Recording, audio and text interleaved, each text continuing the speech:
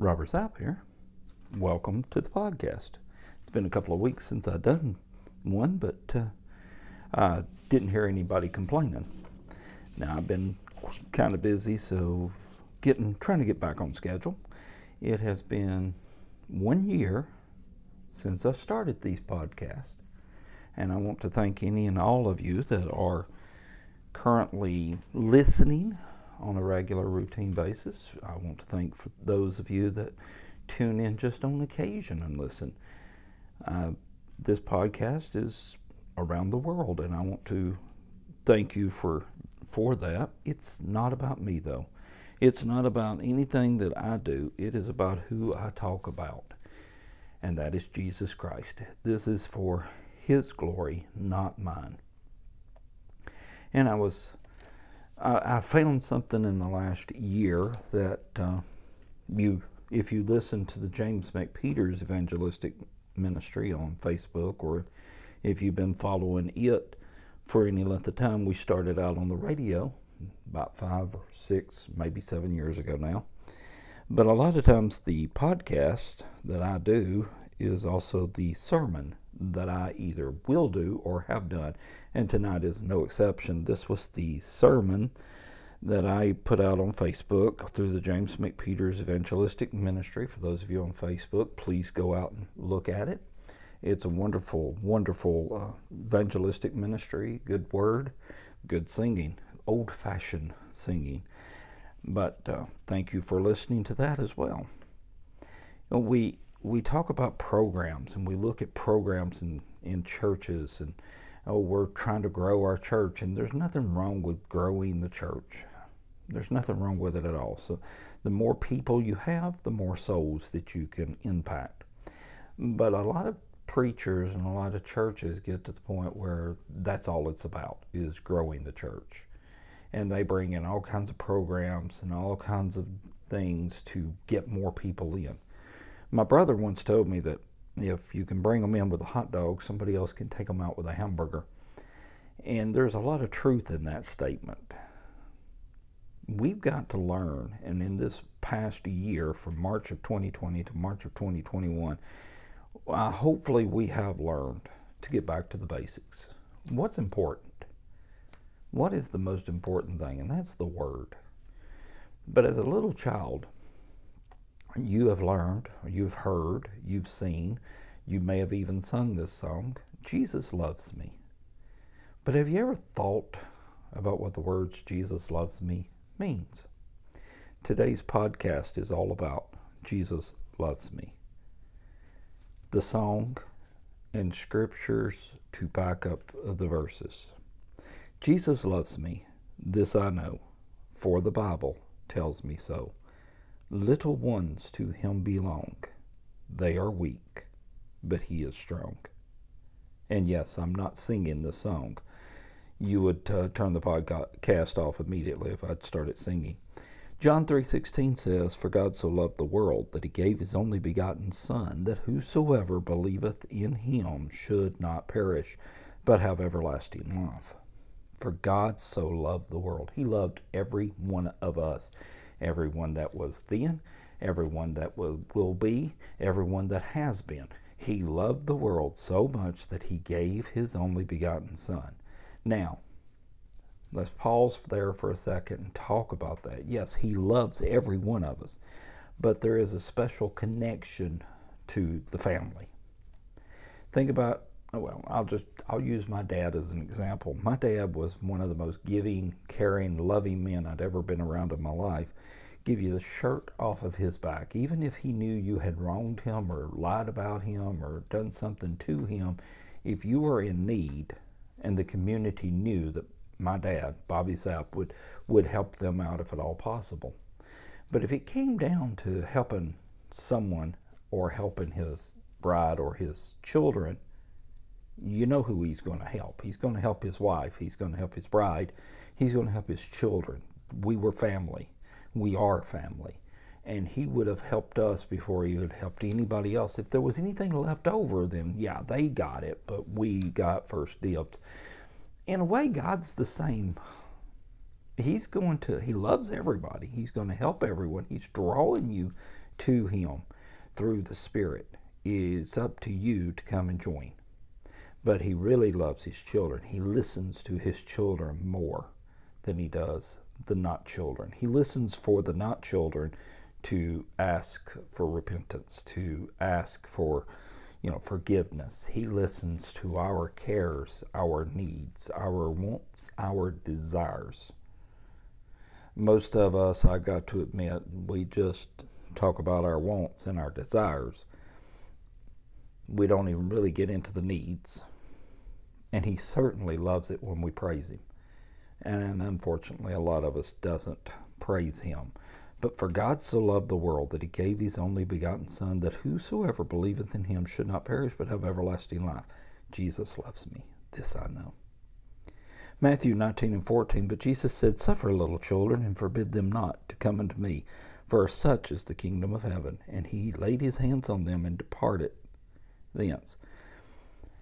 Little ones to him belong. They are weak, but he is strong. I remember seeing a picture somebody painted of this verse, Matthew 19:14, and just imagine what Jesus looks like to you, and having children just running around and climbing on his lap, and him throwing the infants up in the air and giggling and laughing and rubbing the head of the little tousled haired little boy and hugging the pretty little girl. Think about that. That was what that painting was. And I believe that's a true picture, a true essence of what Jesus is. Suffer the little children, forbid them not. Now, we're not just talking about little kids here. We're talking about everybody. We all start out as babes and we grow. Hopefully we grow in the Lord. But in this particular instance, this particular verse, he was indeed talking about the little children, because they had come, their parents had came for Jesus to bless the children, but the disciples was shooing them away and keeping them away. And Jesus went, whoa, wait a minute, stop. Yeah, bring them in here. Allow them to come. And don't tell them no. Come unto me, for such is the kingdom of heaven. 2 Corinthians 12:9. And he said unto me, my grace is sufficient for thee, for my strength is made perfect in weakness. Most gladly, therefore, will I rather glory in my infirmities, and the power of Christ may rest upon me. They are weak, but he is strong. In my weakness is Christ's strength. In my strength is Christ's strength. I wouldn't have strength without Christ. But when I'm weak, Christ steps in. Physically, mentally, financially, spiritually, you name it, Christ steps in my weaknesses. Next verse. Jesus loves me still, though I'm very weak and ill, that I might from sin be free, bled and died upon the tree. Isaiah 53:5 says, but he was wounded for our transgressions, he was bruised for our iniquities. The chastisement of our peace was upon him, and with his stripes we are healed. Now, you know people that you prayed for and they've passed on. They've died. And you might have a bad taste in your mouth. You might be feeling angry at God for that. But let me explain something. If they were ready to go, if they knew Jesus Christ as their Lord and Savior, the moment that they took their last breath here, their very next breath was in heaven, and they were perfectly and totally healed, whole, complete, no pain, no suffering, no nothing. No cancer makes it through the gates of heaven. No blindness, no deafness, no lameness, no mental problems. We are whole. So sometimes we die in the flesh here to be made perfect there. Now, I will admit, I've seen miracles. I've seen people healed. I've been healed. So yes, he does touch us down here. And sometimes he works through the doctors and the medicines to heal us. But understand that just because someone died does not mean that God wasn't listening. And with his stripes, we are healed. Hebrews 9:22, and almost all things are by the law purged with blood, and without shedding of blood is no remission.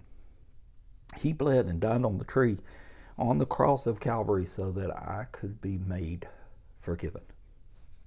so that I could be made complete, so I could make it to heaven, so you can make it to heaven, so you could be made whole. All we have to do is accept what he did on the cross of Calvary for us. And yes, we're getting close to the Easter season, and we celebrate the resurrection. But let's not forget, without the shedding of the blood on the cross of Calvary, there would be no resurrection.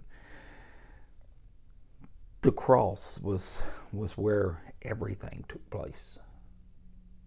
The resurrection, that's the icing on the cake. That tells me that I can live forever with him, that I will die in my body, but I will be made whole and complete with him.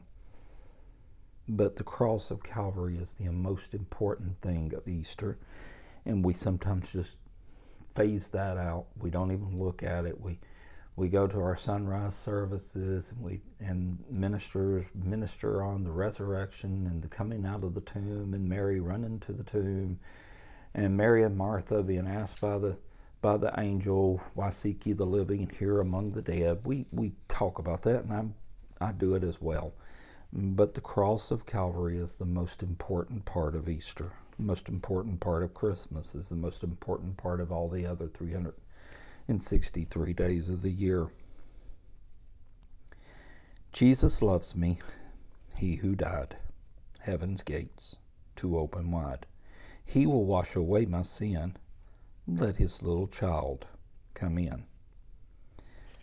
Luke 23:46, and when Jesus had cried with a loud voice, he said, "Father, into thy hands I commend my spirit." And having said thus, he gave up the ghost.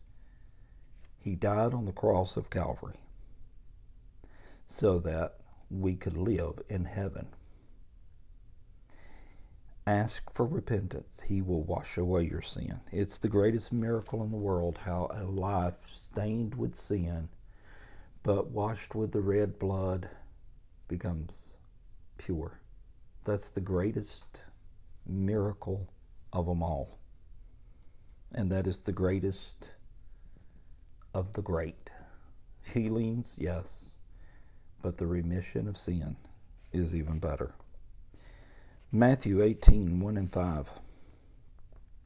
At the same time came the disciples unto Jesus, saying, Who is the greatest in the kingdom of heaven? And Jesus called a little child unto him, and set him in the midst of them, and said, Verily I say unto you, except ye be converted, and become as little children, ye shall not enter into the kingdom of heaven.